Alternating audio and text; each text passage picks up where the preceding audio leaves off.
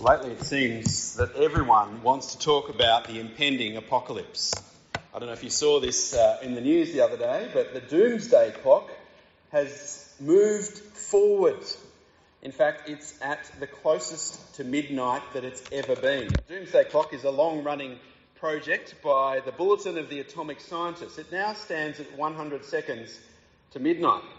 It's the closest it's been to calamity since 1947. Which was the height of the Cold War.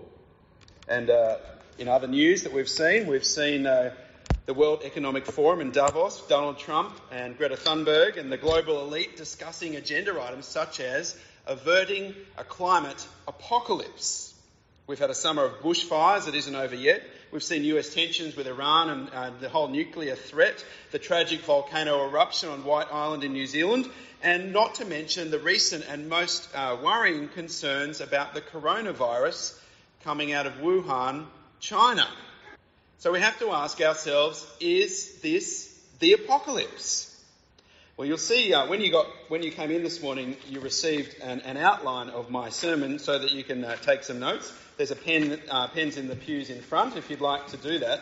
I'm going to try and produce these each week, as well as the recordings will be on our sermon on our podcast through iTunes, as well as on our website, because we really want to look deeply into these questions that are facing all of us today, and we want to go deep so that we as Christians can have a confidence and a hope and not just be silenced, but be able to stand firm in the Lord.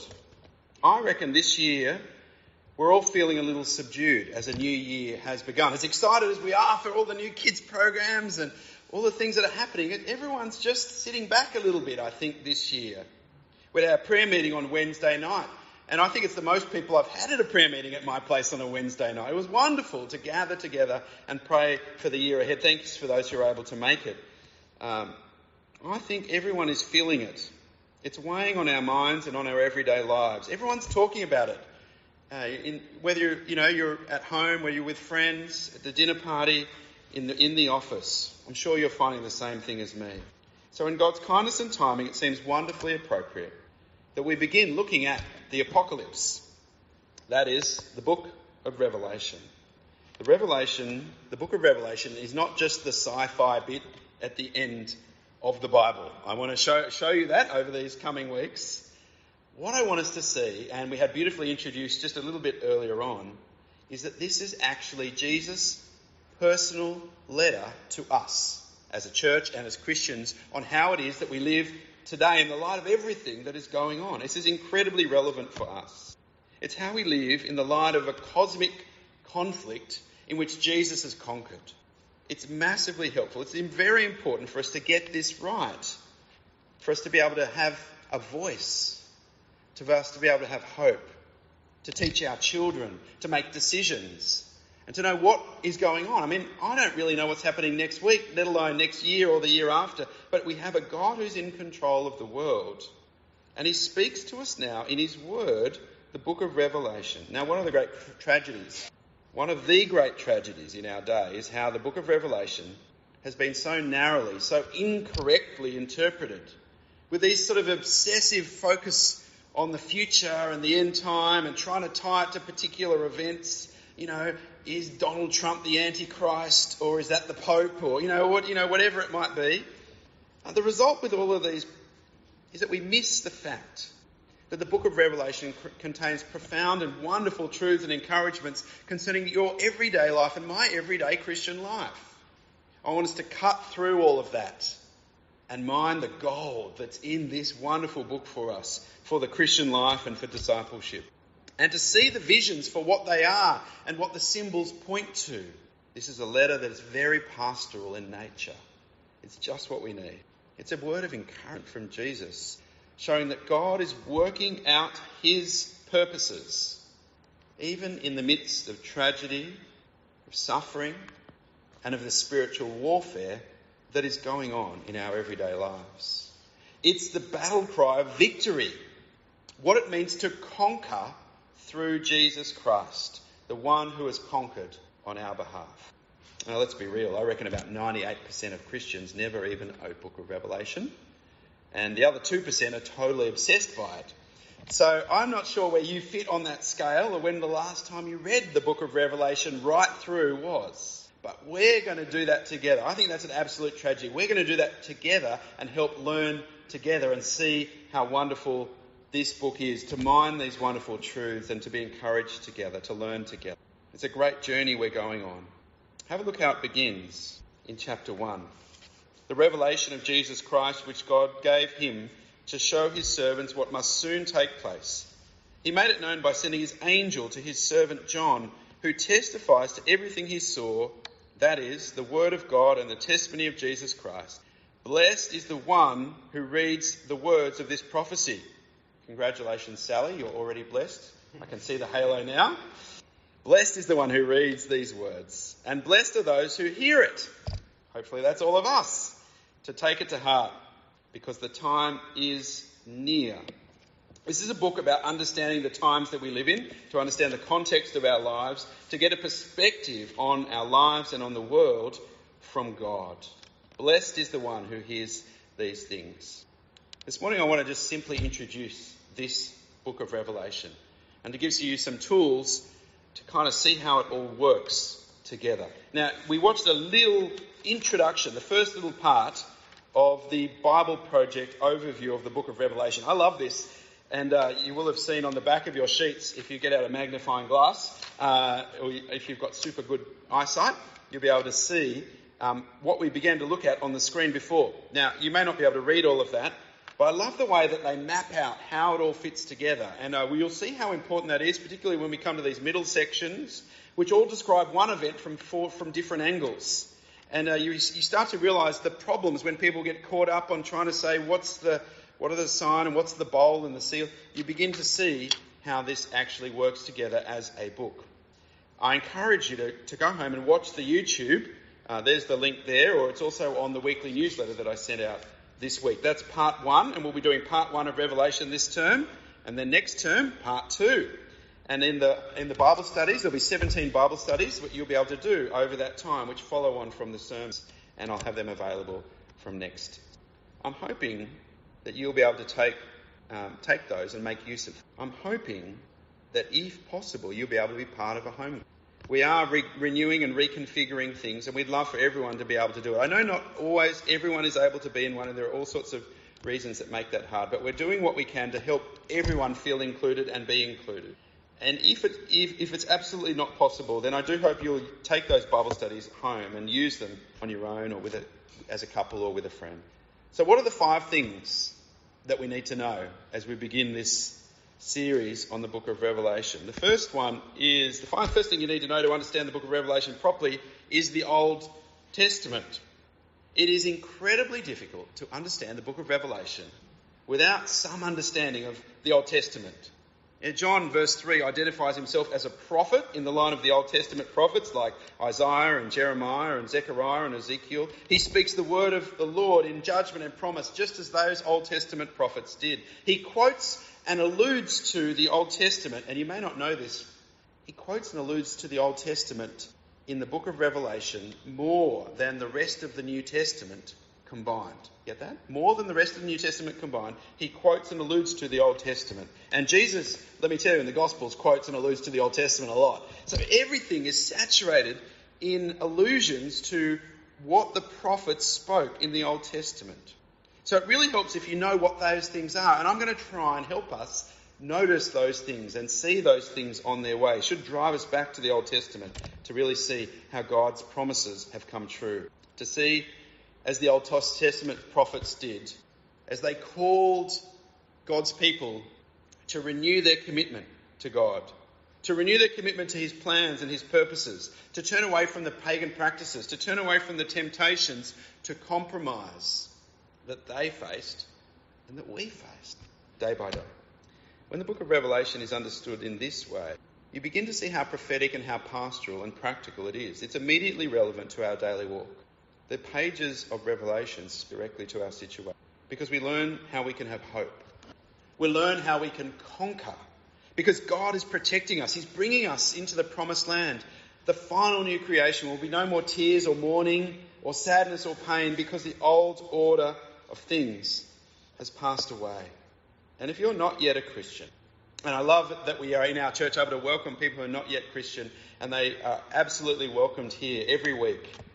I pray that you'll go on this journey with us, that you'll explore and you'll learn and you'll think and you'll explore, and I hope you'll find the wonderful hope that Jesus offers us in this letter, the book of Revelation. Second thing you need to know, not just the Old Testament, second thing you need to know is that this is a cosmic conflict. The book of Revelation is an unveiling. God is lifting the lid. He's lifting the car bonnet, if you like, so you can really get in and see what's going on, the way things work. He is showing us the world as it really is, past, present. He's showing us the world how it really is. He gives us a God's eye view, a kingdom perspective, and it's very wonderful. In fact, much of this book actually becomes a commentary on Paul's teaching on spiritual warfare in Ephesians 6:10-17, because he likewise does that too, to show that there's a cosmic conflict going on, that every day we're to put on the armour of God, to stand against the schemes of the evil one, until the day when, having done all, we'll stand forever in the Lord's presence. And most of all, I think, we'll be encouraged by the promise of John's great vision that it holds out, that we will conquer, because the triumph of God and the Lamb is assured. If our hope is in Christ, we will conquer and worship him. Thirdly, it's most likely written by the Apostle John. Now, I know that in that overview, the Bible Project, they said it could have been written by John the Apostle, or it could have been written by another John. The problem is when you look at all the things that John has written about and all the things he would have had to have known and experienced, it would be remarkably unlikely that there'd be another person who fits the bill as well as the Apostle John. It seems incredibly likely that this is written by Jesus' beloved friend John. Not only the language that he uses matches the book of the Gospel of John, but the insights and the experience and the witness and the testimony of Jesus' best friend John. John's writing to Christians in the historical context. He's writing to Christians who are about to be fed to lions. He's writing to Christians who are going to be exiled. Christians who are going to feel the full force of the Roman Empire under Domitian. This is a message for them. The pressure's on to stop witnessing to Jesus, to compromise, to stop talking about him as if he's important, to stop bearing witness at all. And this is the world, friends, that we live in. I don't know, I'm sure if you've been a Christian for any period of time, you feel the pressure of being silenced in the world we live in today. We feel the pressure to compromise on speaking about Jesus, on talking about him as if he's important to us in our lives. John knows exactly what it's like for us, because this is what it was like for him. You mightn't have noticed it at first, but John himself is writing from prison. He's writing in exile. Verse 9, we didn't quite read it, but if you just have a look there, there's a little casual mention in verse 9. I, John, your brother and companion, in the suffering and kingdom and patient endurance that are ours in Jesus, was on the island of Patmos because of the word of God and the testimony. He's writing from the island of Patmos. Now, Patmos is a lovely Greek, beautiful island. In those days, that was a prison island, 6 kilometres long. These days, full of 5-star luxury resorts. Let me tell you, John was not there on a holiday. He's an old man, and he has been sent to work in the quarries at 90 years of age. He knows what it is to suffer for standing firm, to not compromise. He's been bearing witness to Jesus, and it's got him in trouble. And there's more trouble coming soon. And so this is how you and I live now, he said. The wise words of an old man, very relevant to us today. Just look at what's happening to Margaret Court. Look at the proposed legislation in Queensland and Victoria, where it looks like it may be that you go to jail. Just say you read the prayer book introduction to the book of marriage and you wanted to say marriage is between a man and a woman. That's where things are going. The progressive media outrage at proposed religious freedom legislation. And it's just the ordinary Christians like you and me, with their friends, with our family, or at work, where we feel silenced or pressured to compromise on what we believe. It's incredibly helpful. Fourthly, to understand the book of Revelation well, we need to understand apocalyptic. This is an apocalyptic style. It's not scary. It's a book of pictures. It's pretty obvious in a way. The Apostle John wrote it, actually tells us he's describing visions he had, and the visions are meant for looking at. And they come from a style that comes from that early Jewish time. And he sees himself in the line of the Old Testament prophets like Daniel, like Ezekiel, like Zechariah. And he draws on all those kind of visions that they had. And he has this sort of vision, if you like, of what life in the last days is. Of course, those prophets looked forward to the last days. John says we now live in the last days. We live in the last days between the death and resurrection of Christ and the return of Christ. So his visions are based on and fit in with those Old Testament apocalyptic visions. But like the other New Testament letters, it's an incredibly pastoral letter. He writes to the situation of believers who are receiving this. He writes to the 7 churches, but of course we know 7, and I'll talk about this in a moment, is a special number, which means all churches, every church. This is a letter written to the church here in Kalara. This is for us, God speaking to us. Indeed, this letter from Jesus gives us a perspective that we are now in this heavenly conflict, that our real and eternal home is in the new heavens and the new earth through Christ's death and resurrection. It makes plain what we actually all experience, that conflict is actually at the centre of every part of human experience. And so that's the motivation we need to not compromise on Jesus, because Jesus has conquered. A Christian says, thank God we've got Jesus, because what else can I put my hope in? My house might burn down. I might get sick. There might be a volcano that explodes. Or Donald Trump and others may make decisions that have an economic impact that challenges the whole world. Climate change might come. What else can I put my hope in? Jesus' vision gives us an entirely different perspective from that offered by the world. It reminds us that every person has an appointment with Jesus. It's in the diary. It's been confirmed. And that's a comfort and it's a challenge. C.S. Lewis in his little book, The Joyful Christian, says, aim at heaven and you'll get earth thrown in. Aim at earth and you'll get neither. In Luke chapter 12, Jesus says, don't be afraid, little flock, because your Father delights to give you the kingdom. And the Apostle Paul says, God commands all people everywhere to repent, for he has set a day when he will judge the world with justice by the man he has appointed. And he's given proof of this to all men by raising him from the dead. I want to suggest the best way to read the book of Revelation is to try and sit back and to see it, to see it in your imagination, to visualise what John sees. And we'll look through the first apocalyptic vision next week, so you'll have to hold on to your hats for that. But I want you to remember as we do that most of the things that are going to unfold are not to be taken literally. We're going to see lions and lambs and beasts and women, but each refers symbolically to another set of realities. That's why in the very first verse of the book, John sets out the principle that the visions to be unfolded in the book have a predominantly symbolic meaning. And you can actually, again, because it's John in Revelation, you can actually trace that back to Daniel chapter 2. And and he shows from Daniel 2 that these are symbolic. Those people who don't understand that start trying to take these literally and going on all sorts of crazy tangents. We need to read the book as it's written, and John tells us the principle. The visions, whether it's the beast or the false prophet or the 7 kings or the 10 horns or the army of 200 million or the 24 elders or the millennium, they're to be taken non-literally. They're symbolic. It doesn't mean there aren't some historical references that he links things to, but the meaning is to be found symbolically.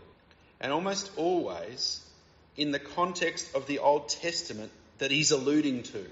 And we're going to try and link those things together to get that for us, so we can make sense of these visions. Well, fifthly and finally, the symbolic significance of numbers. There are 3 numbers in particular that we come across in the book of Revelation, 4, 7 and 12, along with multiples, and they feature repeatedly in the visions. And again, each comes from the Old Testament. So notice Revelation chapter 1 verse 4. Have a look at verse 4 there. John, to the 7 churches in the province of Asia, notice number 7, grace and peace to you from him who is and was and is to come, and from the 7 spirits before his throne, and from Jesus Christ. Now you see where it says the 7 spirits before the throne. Now some people try and take that literally and say there were 7 angels or spirits, beings around the throne. But it's clear when you actually read it, the reference is to the Holy Spirit. And so that little phrase, the 7 spirits, is to highlight the fact that the fullness of the Spirit is being emphasised. 7 in the Old Testament and elsewhere in Revelation figuratively refers to completeness, to fullness. So the 7 Spirits means the Holy Spirit. And so when you read it like that, you realise, and that's of course because it's rooted in the 7 days of creation, this means this book is from God the Father, the Spirit, and Jesus. Now that makes sense. Number 4, we also get that a lot. That's used in the Old Testament and other Jewish literature. Think of the 4 corners of the earth, north, south, east, west, all that kind of thing. Again, to represent completion. Number 12, also completeness. From one nation, Israel had 12 tribes. Jesus had 12 apostles. Completeness. And finally, the number 10 represents completeness. You know, the 10 commandments. And any numbers that are short of those numbers represent incompleteness, imperfection, evil. We'll come to those in due course. Why are numbers so important? Well, this isn't just for the accountants and mathematicians who are here. The symbolic use of numbers serves to express the sovereignty of God. The sovereignty of God over all of history, past, present and future, links through all of those Old Testament allusions and references like a game of chess. And you and I are meant to see the sacrificial move of Christ at the cross puts the devil in checkmate. It deals him a mortal wound. And the devil continues to play the game of rebellion, but his defeat has been assured. It is checkmate. Jesus has conquered. And that's why the book of Revelation is so helpful for us. Those 5 things will help you and I as we work our way through together to see how this relates to our everyday lives. And my prayer for you and myself is that we do that together and we'll grow in a depth of confidence, that the roots of God's love will go down deep into our heart with an assurance of Christ's victory. So when we're tempted to compromise, we'll remain faithful despite apathy, affluence and pressure. That we'll know what it means to conquer through Jesus Christ because he is the one who has conquered on our behalf.